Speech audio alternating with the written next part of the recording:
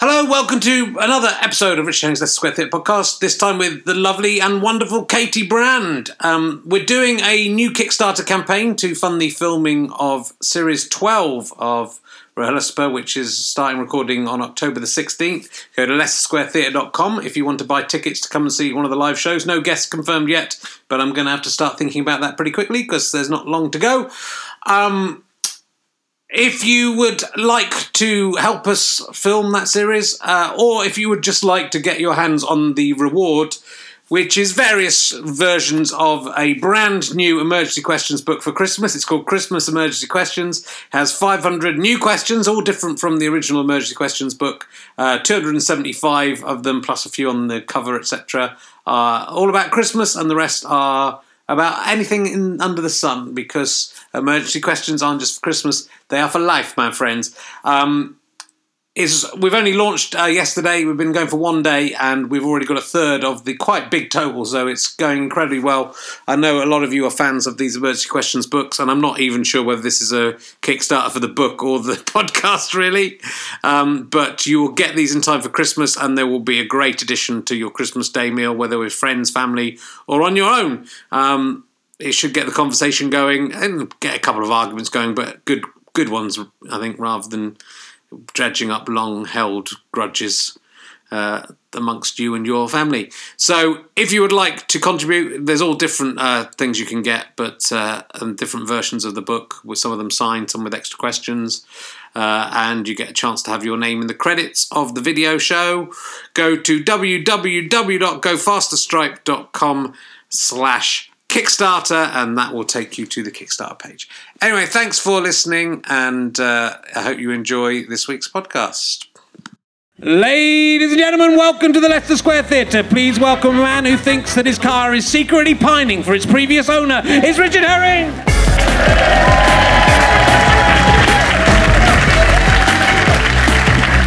Yo, yo!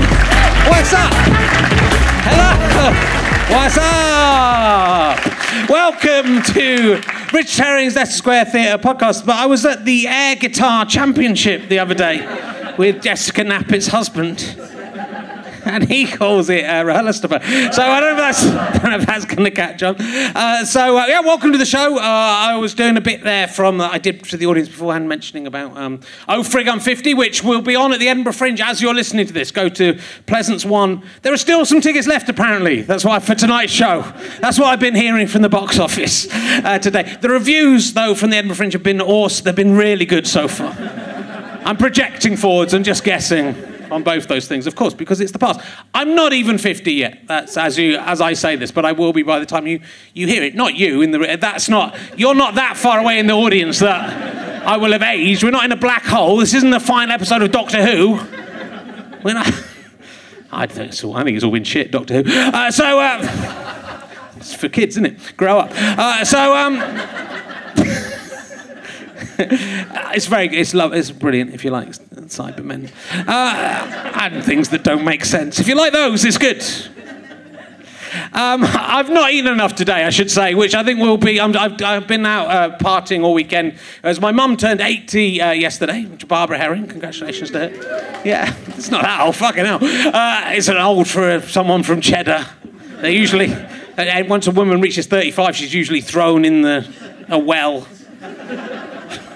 For fear of being a witch. So we've been out. I've just been eating way too much and drinking way too much. So I decided to go on a diet today, which is a bad time to go on a diet, isn't it? Because I'm going to be lightheaded and say a load of nonsense. I don't know what's coming out of my head, I have to say. I thought turning 50 wasn't. They did a little celebration for me at turning 50 on Saturday, and we had a meal. And I thought being 50, I wasn't worried about it. Like when I was 40. I really kind of went through a massive midlife crisis breakdown, behaving like an idiot, doing all sorts of terrible things. You can read about it in my book, How Not to Grow Up, available from the foyer. I thought it wasn't. I just thought it's not. I'm not worried about it turning 50, because now I'm 50, I've actually got some fucking stuff to worry about. When I was 40, I had nothing on my plate, so to speak. So I go, oh, now I'm turning 40, what will I do? Now I'm 50, I've got responsibilities, I've got a family, and this moving house. And so, there's no time to worry about being 50. But they had those little 50s, you get now that they throw little confetti 50s on the table made out of sort of foil and stuff. And I did notice that I was turning those all the other way up, so they said 20. So I think maybe I'm going to be hit by a massive midlife crisis during possibly this podcast. We will see. Anyway, we're going to crack straight on, I think, with this week's podcast. My guest this week is probably best known for being the production assistant on Stakeout. That's why we're here tonight, isn't it, to see that. Going to hear a lot of the behind-the-scenes secrets of Stakeout, a show we all definitely remember very fondly. Ladies and gentlemen, it's Katy Brand. Ladies and gentlemen, Katy Brand. Here she is. Come in. Sit down. Make yourself at home. Thank you. Oh.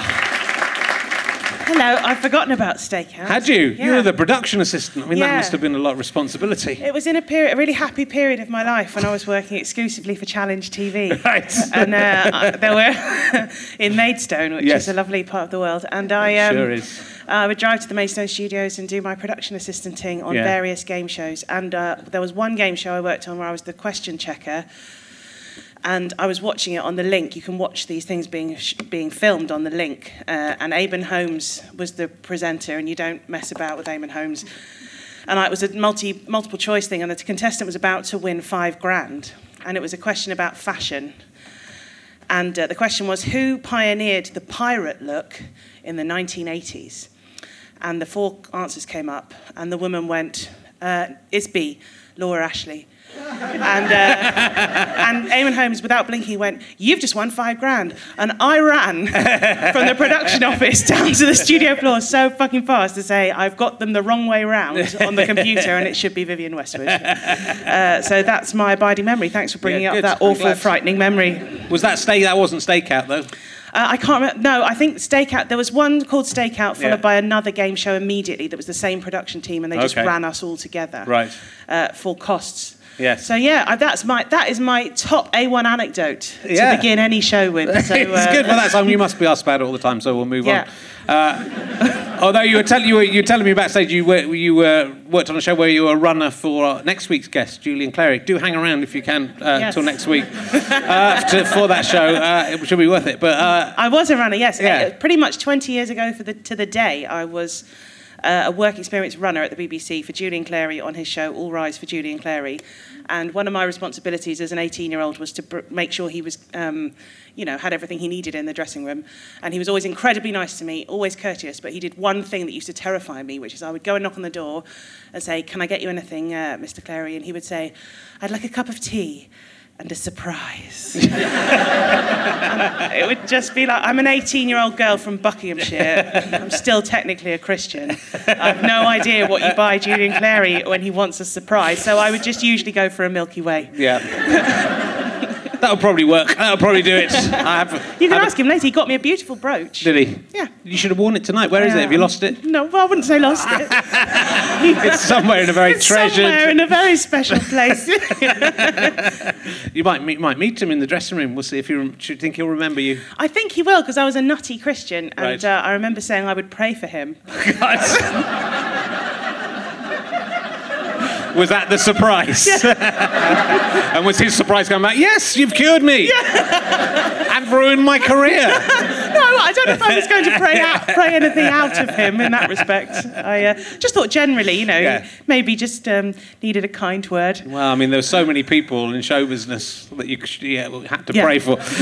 So let's do a list. Let's start. And he's not really very high up on that list. Well, let's talk about that a little. When you've been touring a show about your teenage Christiandom. Yes. I was a Christian when I was a teenager, or my parents. When your parents weren't Christians, so I kind of thought we'll talk about this, and you'll turn out your parents are Christians and brought you up as a Christian, but you came to it on your own. I did when I was 13. The only thing that was sort of religious in my background was I went to a Roman Catholic convent school when I was very little, and we didn't do any maths. We just did art and Jesus. That was all we did with the nuns. It was sort of pre-national curriculum. And the only really memory I have that I've still got is a set of rosary beads that I won from a girl in my class called Annabella in a competition to see how many conkers we could fit in our knickers. So that was the kind of Roman Catholic school it was. But I left there when I was little. And when I was 13, it was much later, we'd moved house and everything. We didn't go to church. I went on holiday with some family friends who just joined this big evangelical church. And I was a bit obsessed with it for the time that we were on holiday. So I went to church with them when we got back. And I had this big spiritual experience. I had prayer. I fell down on my back. I fell madly in love with the worship band leader. And that was it. The next 7 years, that was it. So it was quite a proper happy clappy... Yeah. And all that entails. Yes. I prayed out a demon when I was 15. Out of a woman. I mean, wow. There's no independent verification, but that's for that period of that's what we all believed. It was true at the time, shall we say? But how did that feel? So I've read that you'd done that. So did you really believe that you'd done it, and did she believe you'd done it? I think she believed it had happened. I sort of backed away, and a vicar who didn't like me came over and carried it on. Right. And it was quite a big sort of turning point, because I actually started to lose my faith, such as it was from that point. Because I thought, are we allowed to swear on this? Yes, you can say whatever. I thought it was fucking crazy. Wow, that was. And did you? That was a good too. swear. I wasn't expecting you to go that far.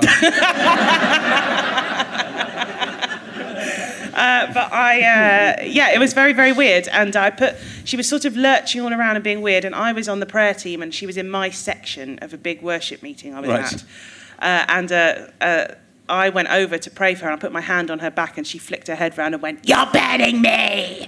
And at that point, I thought, I'm so out of my depth here. I haven't even seen The Exorcist. And I started backing away a bit, and the vicar, who didn't like me, came over and carried it on, and he dealt with it, and I ran away and thought, what the hell am I doing? What is this? And actually, I told this story recently. It sounds like you put a demon into someone. Well, that's... Funnily enough, I told this story recently to, Ian Stone? Yes. I told this to him recently, a comedian called Ian Stone, and he said, has it ever occurred to you, Katy, that when you went over to that woman and you put your hand on her back and it burnt her, that was the demon leaving her and entering you? Yeah. I was like, thanks a lot, Ian. But that's bizarre. So that woman, I mean, either that woman was possessed by a demon, or that woman was pretending to be possessed by a demon for attention. I think there's a sort of kind third way. Is there? Okay. Yeah, where we could say she is emotionally disturbed to such an extent that she sincerely believes herself to have a demon, and that 10,000 other people in the room were willing to collude in that. Yes. And that lent it a sort of authenticity. But no, obviously now I think it's bullshit. Yeah. I had a sort of strange experience. I had an ex-girlfriend who became very Christian after I'd broken up with her, because after me, only Jesus will do. Yeah. And she joined kind of, one of the more well-known but happy-clappy kind of cultish churches. One of the more well-known ones. Yeah, well, it's I don't know if it properly is a couple. I did go along, so it felt very weird. But I was walking down, I was in Balham at the time, and I was very depressed, and my life felt like it was falling apart. And I went past the house, and it said, there was a sticker in the window, and it said, "Jesus loves you." And I said, "All right, Jesus, if you love me, give me a sign." And like about 20 minutes later, that girlfriend rang up and said, "Do you want to come to get a carol service with me?" And I went, "Oh, God, I better go then, because Jesus has sort of answered, not immediately, but he's got a lot on his plate." Yeah. And that's quite good. 20 minutes wait time is not bad for Jesus. And I mean, it's better than Addison Lee. Yeah. But then I went, and I found the whole thing incredibly creepy. And fair enough. You do have to meet Jesus halfway. Yeah. I think, yeah. But it was like loads of, it was men in suits. Loads of Christians. Well, there's a lot of Christians, but then there were sort of people giving testimonies as these guys in suits stood behind them, saying, "Oh, you've saved my life," and turned around. It just felt like a bit creepy. Are you sure it was a carol concert and not a Nation of Islam meeting? I was actually thinking, this will be quite nice. I'm a bit lonely. It'd be nice to go and sing some hymns and remember my own Christian childhood where we did that. And then there wasn't enough hymn singing, and there was a lot of talking about how brilliant the church that we were in was, and not so much about Jesus, just them. And then, "Do you want to come downstairs and talk about..." And everyone was giving 10% of their income to the church and all this. There's not much talk of Jesus. It's mainly about singing and making smoothies. Any good evangelical Christian youth group will have a smoothie maker. Right. And that is how they lure innocent teenagers in. That and condoms. No, not condoms. Yeah, they don't use condoms. No. They just fuck you. They're back. That's my understanding of the you know. If you have enough faith, those children won't get pregnant. That if you have enough faith in Jesus, Jesus will make sure that. My sister knew some people from the deep south of America who were kind of very full-on Baptist comedians, and one of them had a phrase about, like, you know, about going to the next level with Jesus. That he said, "I'm ready to take the condom off." With Jesus. Yeah, I know. Your appalled silence is appropriate. Yeah, I talked about it in a recent podcast, but yes, we were in Indiana, and there's basically had a graveyard to all the on the school's playing field over the school holidays. They had crosses put up for all the abortions within the county. Oh my God! So every sperm's sacred. Don't waste one. I said they should have a cross for every sperm that had been wasted in masturbation as well. If they were really committed, and it was 4 children for every cross. Which, if you're going to do it fucking properly anyway. Yeah, 1 a cross each, and 1 for every sperm. Right. I would say. The people here disagree. They think that's too far. I'm just doing that thing where I'm just sort of jogging along, treading water till I figure out how to re-enter the conversation.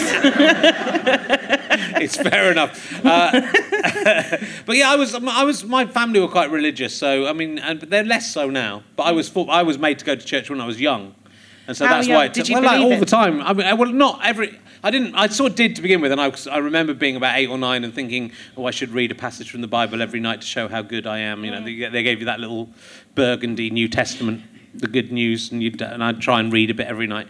But I realised quite quickly that it was nonsense. I mean, I did a routine. I did a show about my relationship with Jesus as well, and I one of the routines, the big routine about the Abraham begat Isaac, Isaac begat Jacob, which you'll know if you.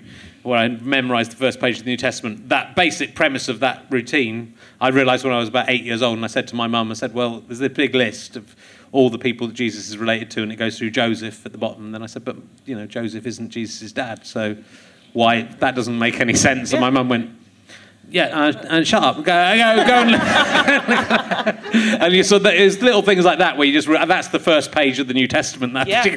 So when you realise there's things that don't make sense in this, it's a shit first page. Yeah, it really is. I mean, it's not it's not a first sentence to pull you in, is it? But a lot of the Old Testament stories are quite exciting. I mean, Sodom and Gomorrah and all of that, turning to pillars of salt and bum sex and all of that sort of stuff. Like, I think the thing is, some of the Old Testament stories are genuinely quite exciting. And I was always fascinated by the one about sacrificing the son and then God saying, no, I didn't mean it. And then saying, here's a goat instead. I was always really worried as a child when I was very little, like, what if God hadn't got there in time with the goat? What if there'd been 20 minutes wait for that for Abraham and Isaac? There were less people around then. It was easier for God to get in. Less people believed in him as well. So it was just like one tribe, really, then. And then it was just one tribe to look after. And then it just got out of control. Yeah. God has been a victim of his own success. And some people think he's a different kind. It's all the same God, isn't it, for most of these yes, there's religions. A lot. I always like to think about all of them have this birth story of. But can I just say, I do have a theology degree, but I did almost nothing towards it. So other than my own personal crazy experiences of being a teenage Christian, I'm sort of fumbling my way with the theology here. I don't know if anyone's picking up on that. It's all right, I can cover you. I know. I'm obsessed. Okay, great, I'm obsessed with I'm always. And that's why I did my show about Jesus, because I'm an atheist, but I'm just obsessed with him to a degree that is worrying. But I've always thought Stuart Lee will eventually become an archbishop. Eventually. Just what you've done there is... We're both so anti it that you kind of, it's sort of like people who are homophobic. You kind of go, yeah, come on. What's the real story here? And we're both so anti-religion. It's because we both really believe Jesus is great. Because deep down you're trying to fight it, but you can't. I think it's probably both. I want to bum Jesus and. Is that too far? Well, no, not for me. I really not love for it. me. I can't vouch for all of your listeners. My listeners are fine with this. I think anyone who's been listening to this for a while who would be worried about that has probably disappeared by now. I saw Anne Widdecombe wearing a badge. Yeah, I don't think Anne Widdecombe listens. If she does, there's worse things Anne Widdecombe has to worry about in this podcast. Anne Widdecombe's on the list above Jesus. What, people you want to bum? Yeah, definitely. She's on my list. Have you got a celebrity shag list of people you're allowed to have sex with that you're in your marriage? Because me and my wife have. She's just interested in Sawyer from Lost, which I think is a wasted vote because Yeah. it's what essentially she's getting. Yeah, sure. There's a few. Mine changes around a bit. I like Fenella from Furchester Hotel, who's a puppet. But there's a big problem I have with puppets. I like. But the trouble is, the hole's quite big in a puppet. You might not get a lot of traction. But I thought Anne Whittaker. I think you'd do all right. You've got someone push. There's a person in there as well. So there's something to push against. Literally, they're push. I've thought it through. So Anne Whittaker was on there because. The challenge. And no, you're going to uncharted territory. It's hard to find a virgin these days. Depends where you look. It's hard to find a 75-year-old virgin. I think my husband and I have the same person on the list, which is just Beyonce. I think I haven't really thought too hard about it. It's quite an ad hoc thing, isn't it? Yeah. I think we haven't got a formal list. No. But I feel like, we're sort of simpatico on it. Like if he came back and he met sort of... I think Angelina Jolie should be on everyone's list. Okay.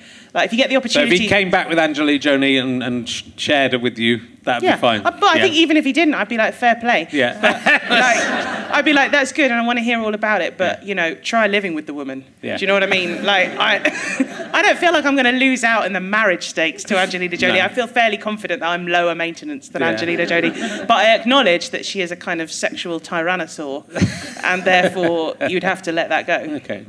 That's nice of you. I don't think my wife is as... She would allow the ones on the laminated list, but no one else. So I think that we've got a 2 and a 2.5-year-old child and another one on the way. If my wife managed to have an affair, I would actually I'd be the same. I'd just be impressed. How did you... We're so tired. How did you find the time? I just would go, I would really go, well done. I've got a 2.5-year-old as well. I don't know how anyone has another child. No. I mean, you just sort of, you become frightened. You have to farm it out. Yeah. Farm it out to get some other people do the work. What, have the children? Wow, I'm getting a real insight into the Herring household here. It's nice being a parent, though. It's very nice being a parent. Yeah, that's what you're supposed to say, isn't it? It's all worth it in the end, isn't it? For that one smile, my entire mental health that's now shot to pieces is worth it for that one smile. They'll be gone in 15, 20 years as well. I mean, you get rid of them then. The current climate. Yeah, maybe a bit longer. Yeah. No, I'm glad to be a parent. Yeah. Let me set that for the record. In case. Because we're effectively broadcasting from the past now. We are, yeah. So I wondered if you, as 49-year-old now, what would you like to say to your 50-year-old self as this message from the past? Well, I need it to come the other way, really. Wait. Because if I'd been... It's going to be harder for me to engineer, to be honest. But, I think like at 40, if the 50-year-old me come, what the fuck are you worried about? You're really not old, don't worry. Yeah. You've got have 6 more months of messing around, then you'll meet your wife and it'll be fine anyway. Yeah. It's good to. I'm glad the way my life's turned out. Really, although I wish I'd had kids earlier in a way. I should have 3 families by now with 3 different wives.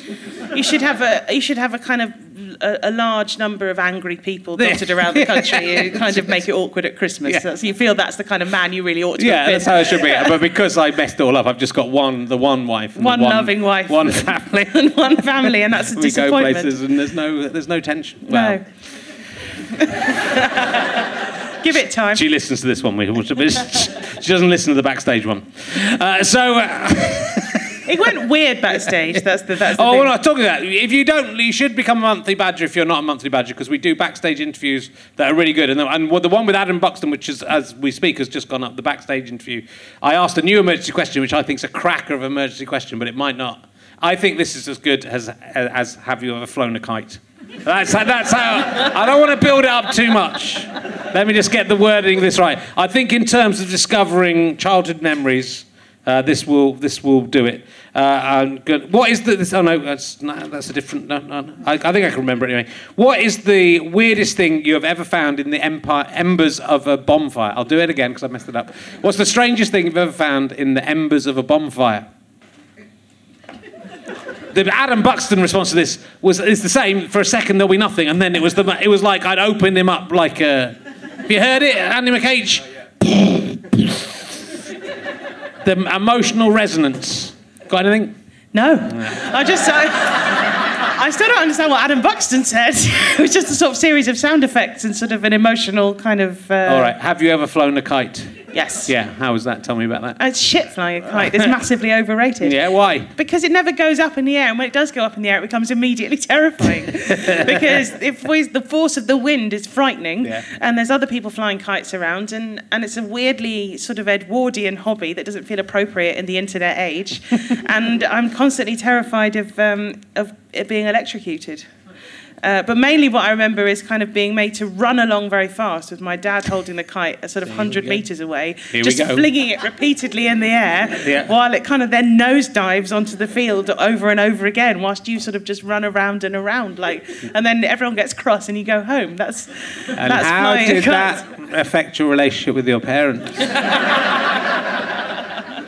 Have you seen Mary Poppins? They did well. They were good at flying kites, though, at the end. I think it's a beautiful question. What is the strangest thing? I'm going to ask it to Julian Clary, and Julian Clary, I think, has a good answer to this, because I've been reading his book. So you'll see. You'll see when it works. I have found, Here we go. Well, no, but I know where they came from. The sort of melted, sort of weird remains of the inside of a clock. Well, how do you not think that was a brilliant answer?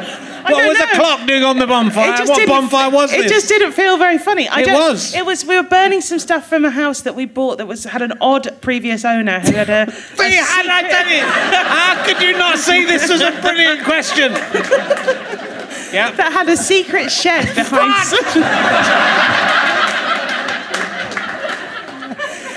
A secret shed behind where they kept some chickens.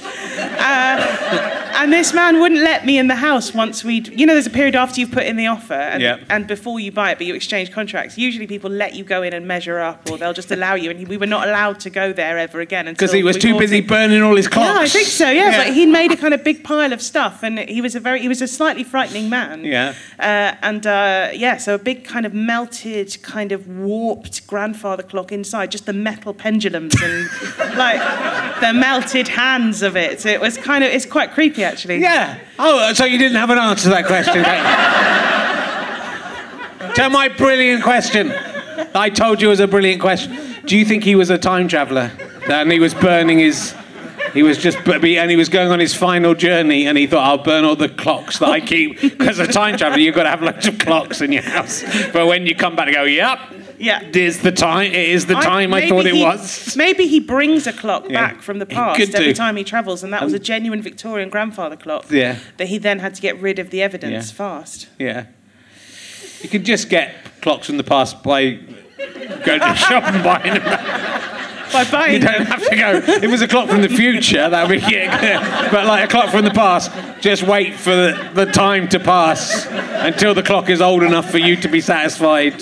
There's loads of grandfather clocks. I guess you could just go. And then why set it on fire at the end? Yeah.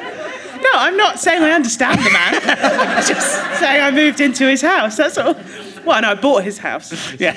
I didn't move into his house. It's your house. Suddenly I seem like the weirdo. What did you do with the melted bit of the pendulum of the clock? I just poked it a bit and left it there. And we burnt other stuff on top of it. Yeah. So it's still there? Might be. Yeah. Growing. Maybe it's, once was that a verse of the grandfather's clock? My grandfather's clock was too tall for his shelf. Yep. So we burnt it in a fire. That's when he came back to life like a phoenix. I don't know. So maybe a tiny tree will come out and little grandfather clocks will grow on it like pears. It could be. It's a bit like the Clangers. Remember them? They're still on. They're still on with Michael Palin. They are. Who was one of my big crushes. Yeah, and mine. Yeah. He's on my laminate. Is he? Yeah. I think he might be on mine. I might add him on. He's certainly on my laminate of guests I would like to have on this show. Yes. But he's not coming on. Of your laminate, how likely are you to actually meet any of them? Well, many of them are puppets or fictional characters. But I like to set myself a challenge. I once overheard boys in my school talking about which Disney characters they'd most like to have sex with. Yeah. And I heard one of them going, but I wouldn't do Pocahontas because she's rough. I thought they were having quite a forensic conversation about. It's rather nice, I think. I think if I was going, Pocahontas would be near the top of my. Would she be in your top 3? She should be in the top. I think so. My daughter's mainly into Monsters Inc. I would probably do Scully from that. Is he the little bowling ball one? Yeah, I'd do him. That's sort of like doing Zippy. It's a similar sort of thing. And she likes Finding Nemo. Tell you what would happen to Nemo when I found him. I've never watched Finding Nemo, and I've only seen little bits of it. It's very sad. Well, I kind of want to sit down and watch the whole thing because it's quite a complicated. Because a fish gets taken out of the ocean into a dentist's, and another fish has to find that fish in a tank in a dentist. His dad has to find him. That's quite a challenge. I'm interested to see how they overcome the problem. From a plot point of view, it's unconvincing. It is. But from an animation point of view, it's beautiful. They've luckily found a fish that can read, I think, that's part of the way they get there. Yeah, the fish are very well trained. But fish can only breathe underwater. Yes, I did know that, which I think that's quite... it's quite a challenge. It's relative. I think most fish in that situation would go, I'll just have some more kids. No, the rest of the little Nemos and the wife, it's quite a harrowing beginning. Okay. Get eaten by a barracuda, and so only Nemo is left, which makes his father very over-anxious. It's a film I'd find another fish, and there are plenty more fish in the sea. That's the thing. I'd urge you to watch it because it's a very emotionally literate and complex film about the nature of fatherhood. Yeah. And I think you'd rather enjoy it. Well, they're all though, aren't they? They're all like The Lion King. I'd never seen. That's very disturbing. I tell you who I fancied. Yeah. The fox. I was going to say the fox that plays Robin Hood in Disney, but obviously.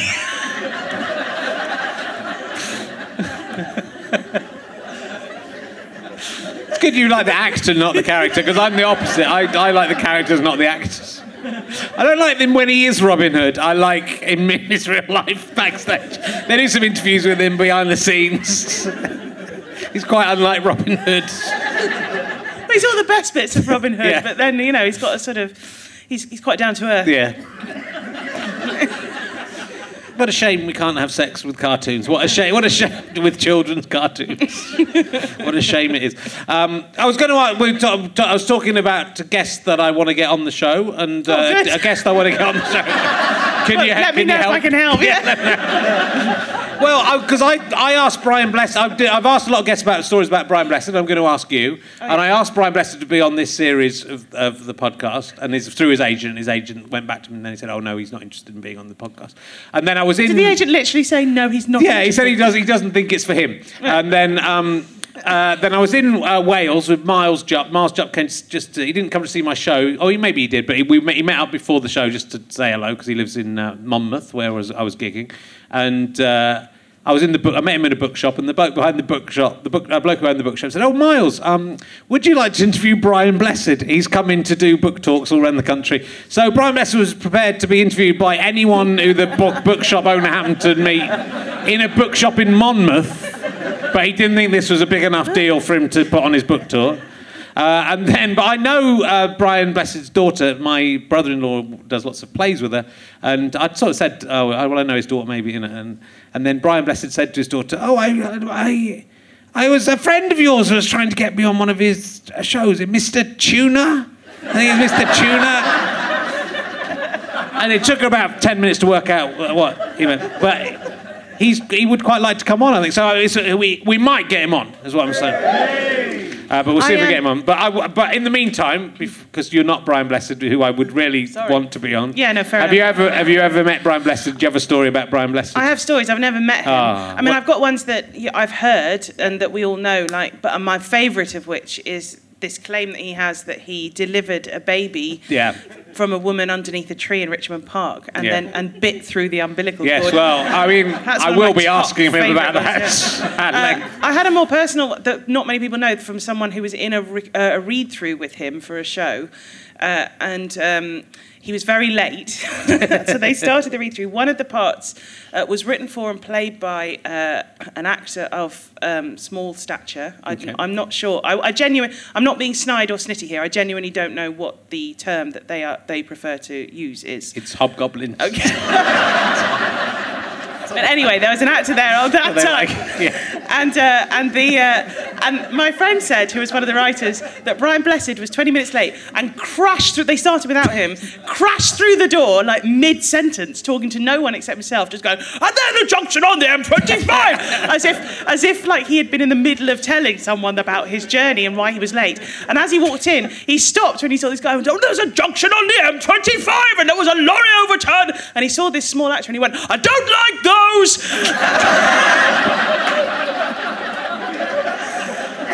And then went and took his seat, and inevitably by the end, Brian Blessed and this actor were best friends. Now, I don't know if any of that is true, so I wouldn't want to besmirch the name of Brian Blessed any more than he has already, but it is one of my favourite. I still sometimes when I'm driving along, out of nowhere, if I'm just bored on a train, I'll just get, I don't like those! I think given that most of the stories Brian Blessed tells about himself can't possibly be true, I don't think it's possible to libel him, is it? I don't think it's possible. I don't think it's possible. I saw him interviewed with his daughter once. Yes. And who I presume is your friend. Rosalind, yeah. And I felt for her, actually, because although she clearly loves and respects her father, they were sat at the kitchen table, and the interviewer was trying to ask her questions. I think it was meant to be a touching kind of parent and child in showbiz sort of interview. And he would ask her a question like, what's it like to be the daughter of someone like Brian Blessed? And he would go, well, I think what she mainly feels is... And it was like over and over again, this interviewer just going, that's great, Brian, thanks so much, Brian. But if I could just ask... And she just sort of sat there so politely and nicely, and I just thought, that's your whole life, isn't it? But imagine your dad being Brian Blessed. How cool that would be. That would be awesome. So you started your career by impersonating Margaret Thatcher. Yes, I did. Yeah. For a woman who worked at my dad's work. I mean, what happens is, you know, when you do interviews and things and like press for shows and like people always want to know, when did you first think you were funny? Do you remember the first time you made someone laugh? And this sounds like something I've made up, but it's something I remembered during one of those interviews, and I was really pleased with it because then I had something to say that was true for all the other times someone would ask me that in an interview. And it is true that there was a woman called Camilla at my dad's work, and I was there when I was about 6, and it must have been half term or something, so I was at his work just sort of, being looked after. And I started saying, my name is Margaret Thatcher, as a 6-year-old. And she laughed. I didn't know who Margaret Thatcher was. I just knew she was this woman who was on the telly that made everyone angry. And so I just said it over and over again, hello, I'm Margaret Thatcher.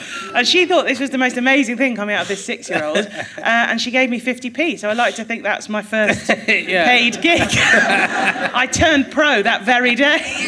It was a good satire of her. Yeah. I think that's... But you were doing lots of... It's interesting because you did some comedy at university, but then you did stuff in production. You did all the Challenge TV. I did, yeah. And ran. I worked for a show called Dream Makers. Yeah. Where we made people's dreams come true. That's nice. Yep. Well, I mean, only if their dream was within budget. If you were a child, and you needed your dream to come true because something had happened, but your dream was to sit in a wheelbarrow in a bow tie, then you were very likely to get on the show. Anything more complicated than that. We had a website where people could write on it, like people they knew or friends or family that they felt deserved a nice thing to happen. And we would have to verify, as a member of the production team, we would have to verify that the person they were talking about, A, that it was true that this thing had happened to them that made them deserve a treat. Right. And 2, that this was their dream. So my job was to go to these places incognito, try and work my way into these strangers' houses and establish as fast as I could whether something tragic had happened to them, what it was, and what their dream was. And the worst one was a woman who had some awful stuff happen to her with people, husbands dying, 3 husbands dying. I mean, awful stuff. A lovely woman who lived in Wales. Her daughter said her dream was to fly in a hot air balloon. So I said to her daughter, how can I get to see her and get her to say all this to me to verify it without her knowing who I am or spelling a rat? So she said, she really loves antiques. So if you phone her up and say you're from BBC Homes and Antiques magazine and that she's won a visit, that she'll let you in, basically, and she'll talk to you. So I did that. And I did get in there and we started to strike up a conversation. But what she made me do was value everything she had in there.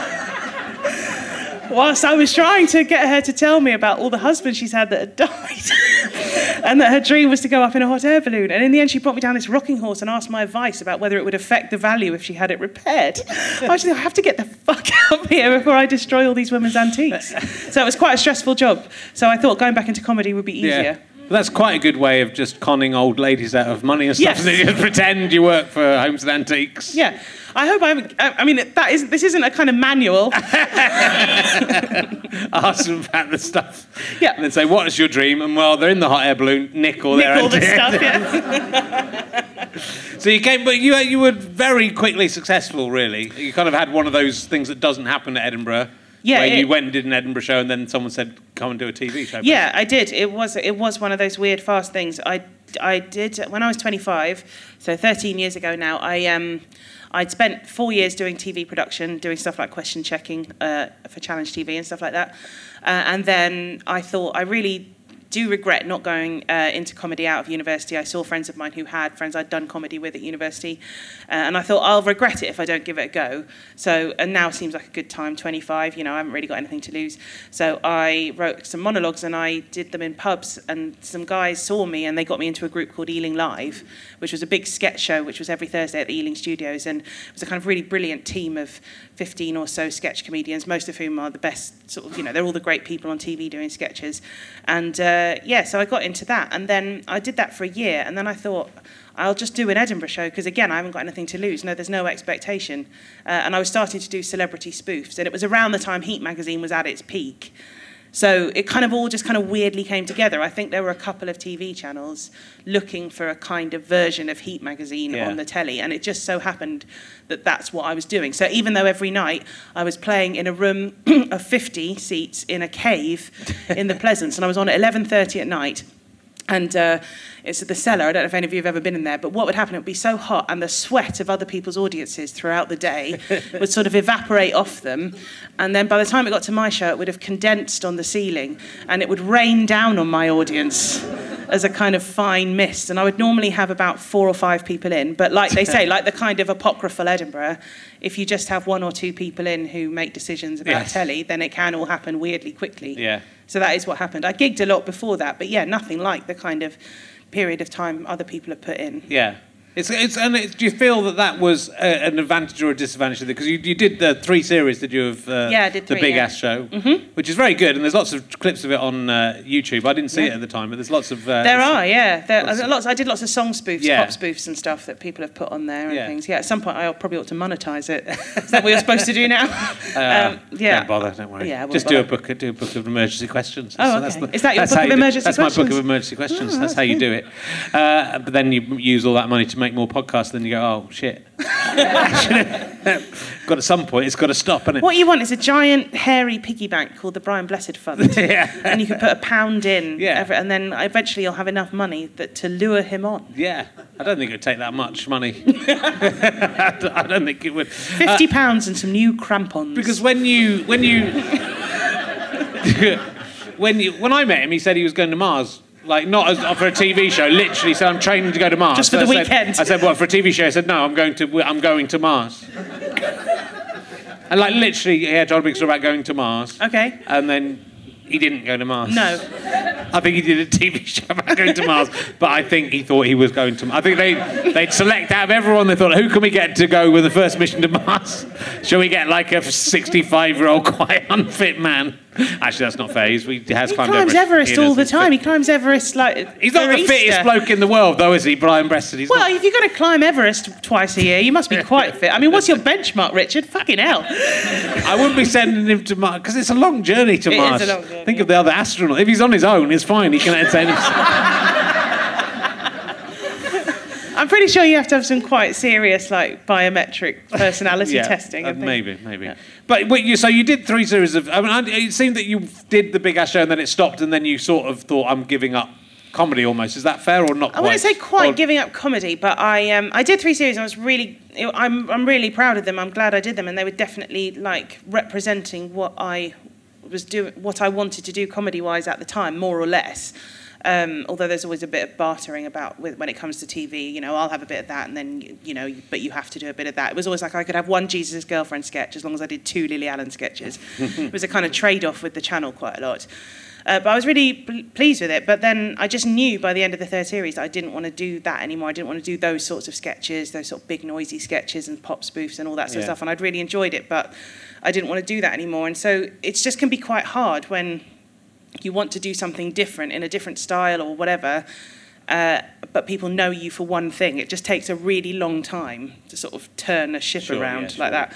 So, and also I wasn't quite sure what I wanted to do, and I wasn't, like I'm doing live comedy again now, but more like stand-up, and I didn't know if I could do that then, and it didn't really occur to me. So I had a kind of 3 years of sort of slightly drifting around, knowing I didn't want to do that, but not quite knowing what to point myself at, and just sort of wondering, sort of slightly pathetically wondering, sort of sitting on it. If it was a black and white beach, in a black and white film staring out on the horizon, that's sort of what I did for 3 years, which isn't very funny, essentially.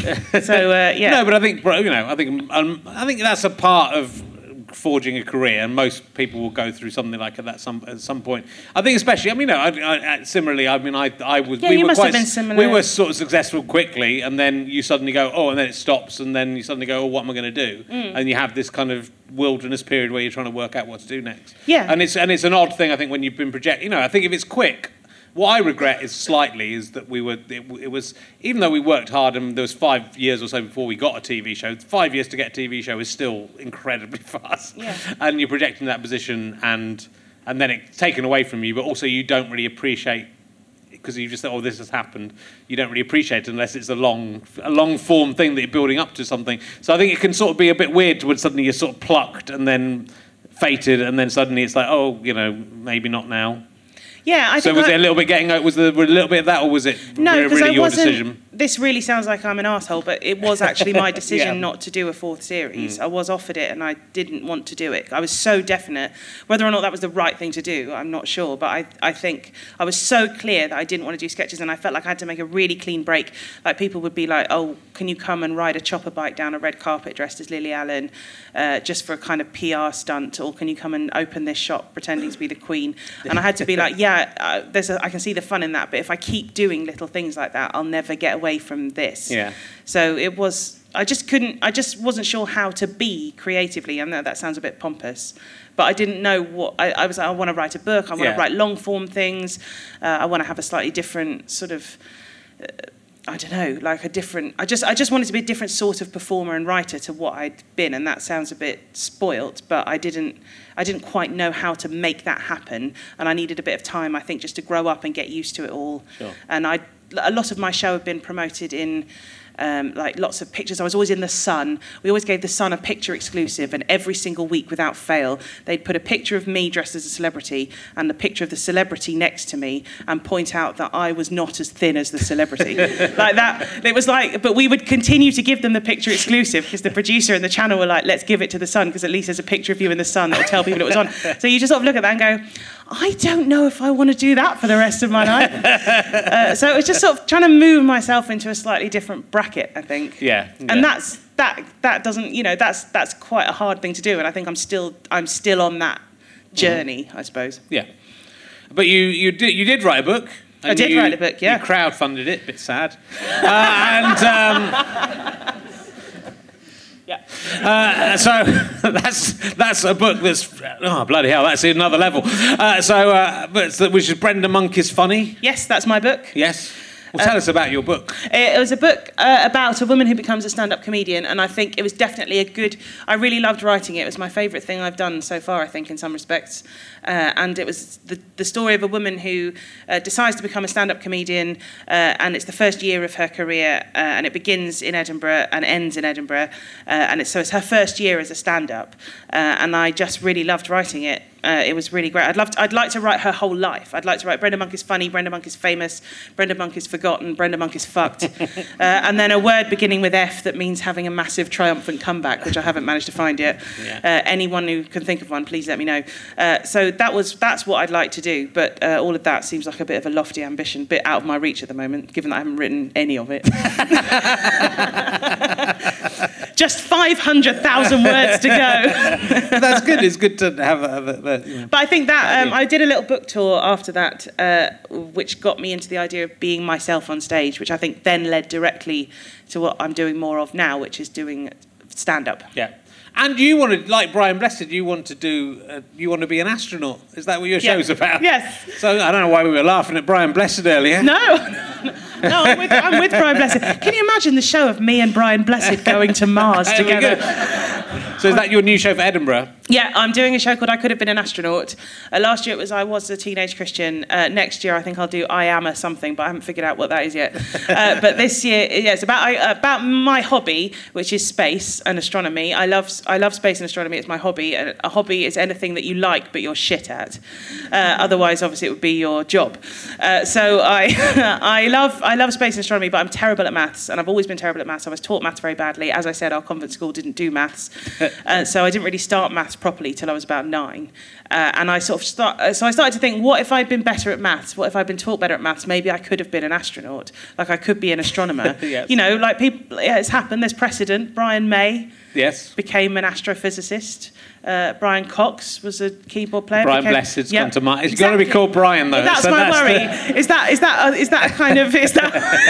a prerequisite, a hard prerequisite of being called Brian? Because that's where I'm going to fall down on it. But it's about like what would you have become if things had been slightly different, and what makes you what you are now, and all that sort of stuff. Yeah. Oh, good. Where are you on? The Pleasance. Pleasance. What time? The Pleasance above at 6:20 p.m. Oh, when you could realistically you could see your show.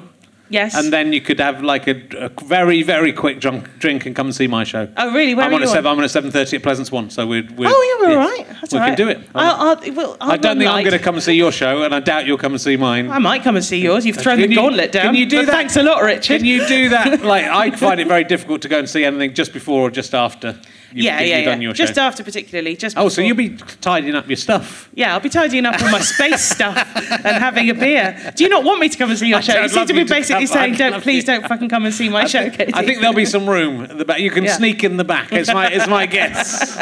Oh, and I've just heard from the box office. It's very nearly tonight. It's very nearly sold out. I'm amazed you wouldn't be sold out after those 5 stars from the Times. Richard. Yeah, amazed. That was an amazing review. I don't read my reviews, but it's good because people tell you when you get good ones. That's how it works. So basically, if you've gone 2 weeks into the festival and no one's mentioned any reviews, it means they're all shit. You're from High Wycombe. Kind of. I was born in High Wycombe. Okay. When did you leave High Wycombe? But about 6 weeks after I was born. Oh, okay. You might not be able to answer this question. I don't think even you. What is the tallest building in High Wycombe? Is it the Wycombe Swan? I don't know. Oh. I couldn't find out. I think it might be the Eden. Every time I did it, the Eden shopping centre came up, but I think that's just a big building. I don't think it's tall. But High Wycombe's in a very deep valley. Yeah. Well, that doesn't mean buildings can't be tall. No, but you don't measure buildings from the top of a hill. You measure them from the bottom of the building. No, fair enough. You can put it at the bottom of a valley. It's still as tall as it would be if it was on. There's a difference between something being the highest and the tallest, isn't there, or something? I think so. I'm not saying it's the highest above sea level. I'm getting flashbacks to my time on Stakeout. Yeah, I bet. What is your favourite High Wycombe celebrity? James Corden. Oh, yeah, he's from Isn't High he Wycombe. Everybody's...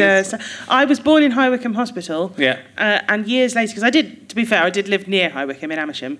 Yeah. I worked for 6 weeks in summer holidays in High Wycombe in the washing up all the operating equipment. Okay. Next to the morgue. Yeah. In the basement of the hospital. Wow. And you have to wear kind of scrubs, and you're below the operating theatres, and they send down all the equipment in dumb waiters. Wow. Like you get in a restaurant, and you have to open it up, and you get this kind of tray of blood and cartilage and bone-clogged metal stuff, and then you have to wash it all up in industrial washing up stuff. Yeah. But I got that job because I'd registered with a local temp agency, and technically it came under catering.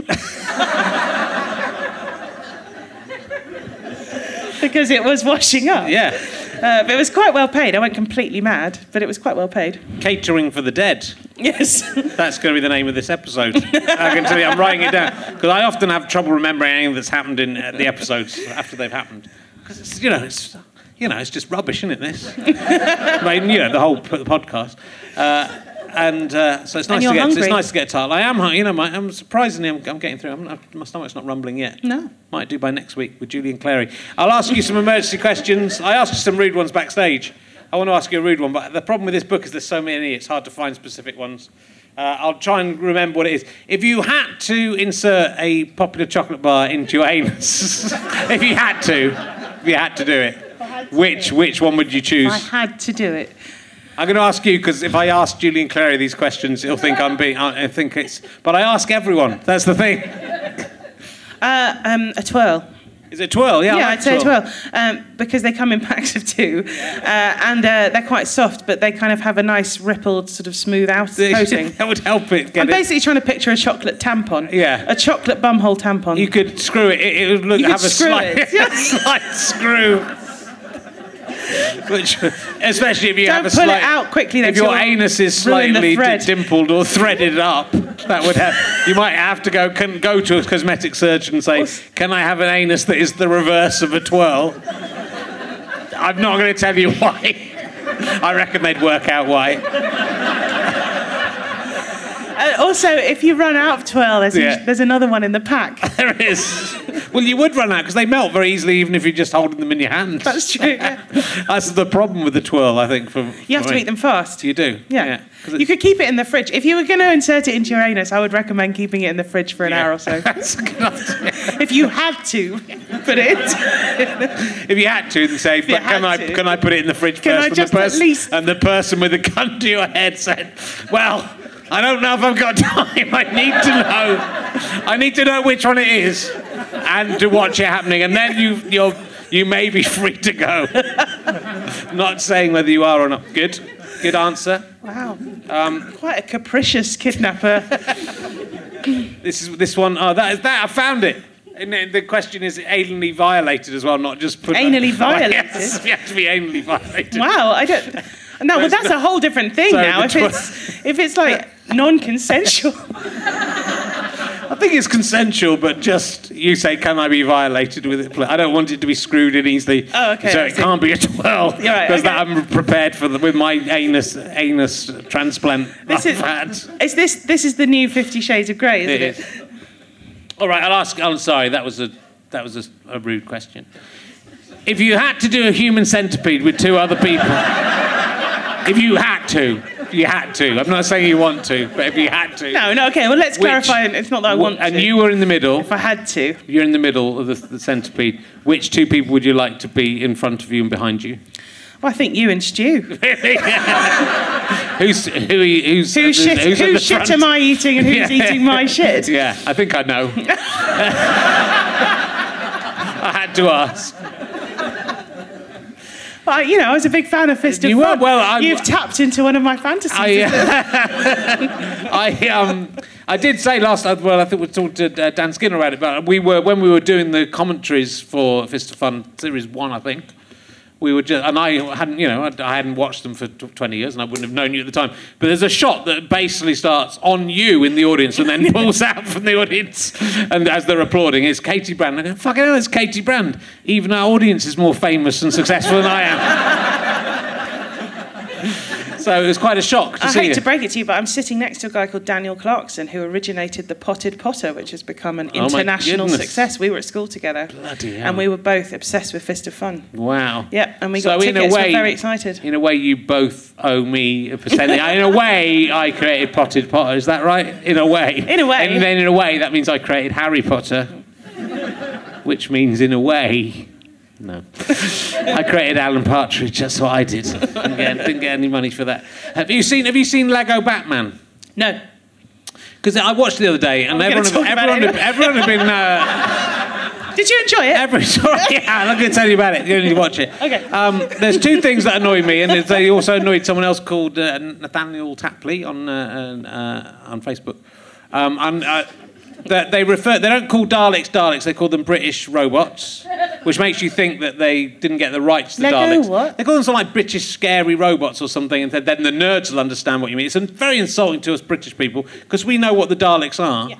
And you don't have to be a nerd. A lot of people are nerds who like them, but people know they are. But also they've got Ralph Fiennes plays the butler in it, and there's Voldemort in it, but Ralph Fiennes doesn't play Voldemort. Sorry, this is Lego Batman. But why are there Daleks? They've got all the franchise. I don't know how they've done it. It must be very complicated, but they've got basically all the other. They've got Daleks. They've got because it's Lego. Where people think, oh, Lego. We'll get some Lego figures out. Is this a dream you had after a lot of cheese? Does anyone else see Lego Batman? It's not that good. I don't. Did you like it? He didn't like it, did you? She liked it, didn't she? You had to pretend you liked it, didn't you, at the time? And then she didn't like it, and now I've broken out that relationship. She was going, yeah, I like it. He was going. It was childish, wasn't it, mate? It was unexpectedly childish, wasn't it? When you went to Lego Batman, you thought, this is going to be a gripping hour and a half and then suddenly it's way all made out of Lego. They're not even made out of Lego. It's just pretend. They've just been made to look like they're made out of Lego, and they're not made out of Lego. That's what you're thinking, wasn't it? Yeah. No, it's not very good. Okay. Well, I'm glad I haven't seen it. And I'm annoyed because loads of people said it was good at the time. Yeah. So then I paid £5.50 to watch it on Sky because I don't go out now. I think this is what's known as a conversational cul-de-sac. That is not for you to say. All right, you get an emergency question. What swear word would you like repeatedly shouted by a drunk man at your funeral? The drunk man is turning up regardless and is going to shout something. So you may as well choose. I think my favourite swear word, which I think should always be shouted, which is cunt. I would love someone a drunk man to shout cunt repeatedly at my funeral. I think it would shake things up a bit.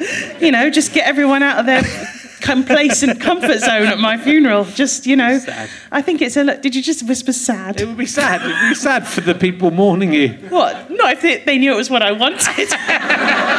It's what...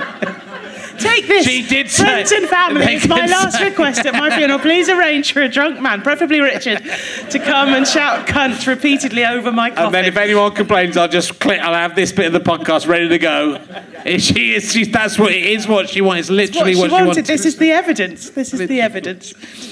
All right, well, I'll do one that I haven't... let's find a new one.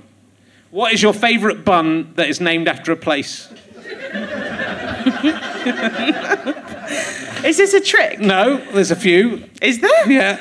Well, at least two. There's loads. What is my favourite bun that's named? There's not loads. There are loads. There's not. Chelsea. Yeah. Bath. Mm-hmm. Bath bun? Yeah. That's not... Is that what it's called? Yeah. Okay. And... Belgian bum.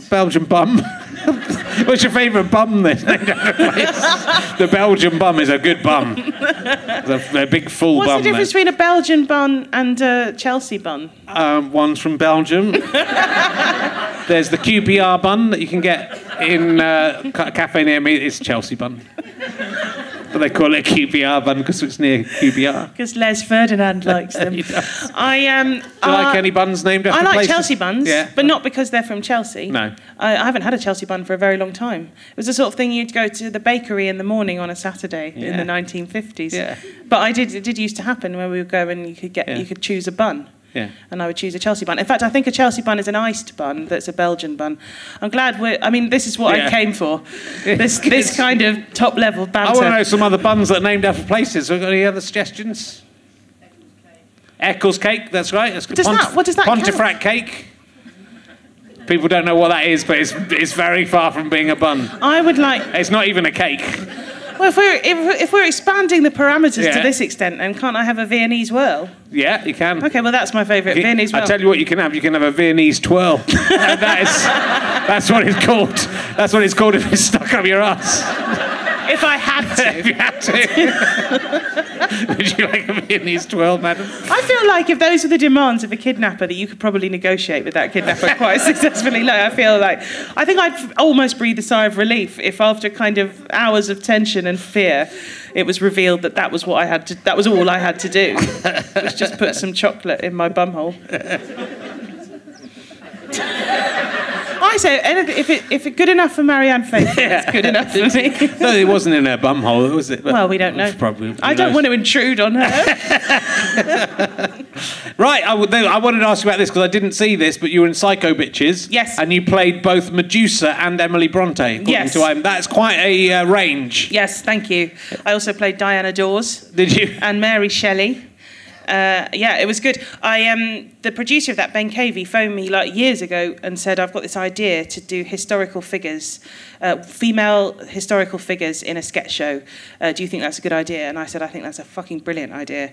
And then, as is often the way in television, about 4 years passed. And then I got a call saying, yeah, it's going ahead, they're doing it. And it was really good. Yeah. They got so many amazing women. Like, it was just really nice. But a lot of us were doing just one individual sketches, so you'd be crossing paths across like the outside area, the production area outside the studio, with all these sort of Frances Barber going in and Michelle Gomez going in and Sharon Horgan going in and Julia Davis going in, just individually. Yeah. It was really cool. Rebecca Front was the therapist. Yeah. It was really, really good. Cool. Yeah, it was great. I played Gertrude Jekyll. I often had to play ones that were noisy and turned into werewolves. That's my USP, I think, is this kind of, if you need someone, if in doubt, shout, get me. I had to play Diana Dawes as a West Country woman obsessed with pork pies. Okay. And Emily Bronte as a tiny puppet, which was a lot of fun. Now I'm interested. Yeah.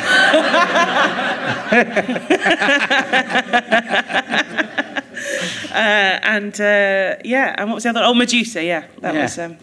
It was a good 2 series.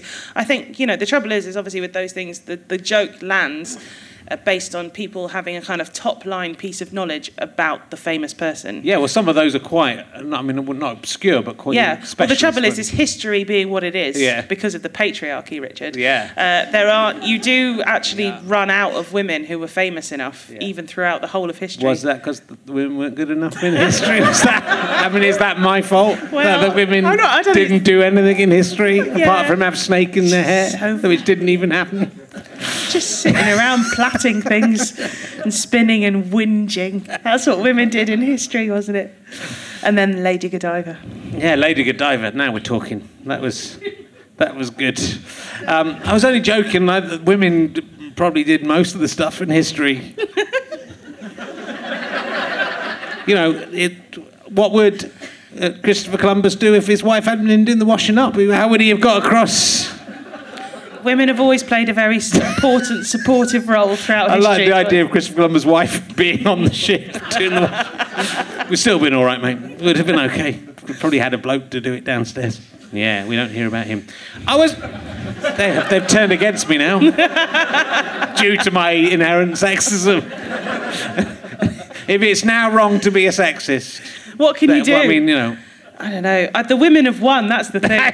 The women have won. What we need now is, men's rights. Yeah. Are you one of those Are you one of those forum posters? I am, for Men's Anonymous? Yeah, when will there be an International Men's Day? That's what I want to know. Yeah. That's what I want to know.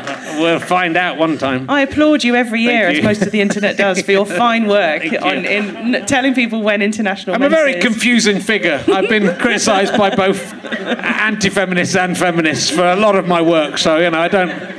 But, I don't need a whole room full of people giving me the silent treatment when I make a sexist comment. I've got my wife for that, all right? I've got my wife, because I make many sexist comments. So it wasn't, don't go, ooh, because it was, fuck. I've had enough of you. Can't wait for next week's audience. They're gonna get where I'm coming from. It's been lovely to talk to you, Katy. We've run out of time, unbelievably. I haven't talked to you about Nanny McPhee and all sorts of stuff. But we still found time for an anally inserted... When will there be psycho wankers about men in history? When will that happen? I think you're proving the... When will there be a sketch show with all men in it? That is what we want to know. When will that happen? Then justice will finally be done. It's been fantastic to talk to you. Ladies and gentlemen, it's Katy Brown. You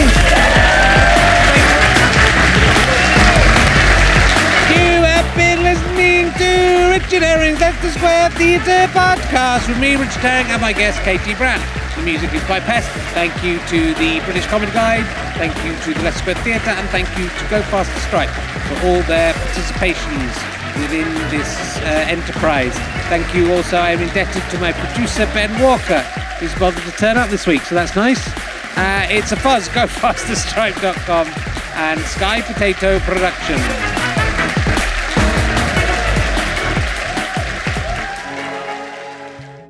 Hope you've enjoyed the show. Emergency questions book at gofasterstripe.com/EQ.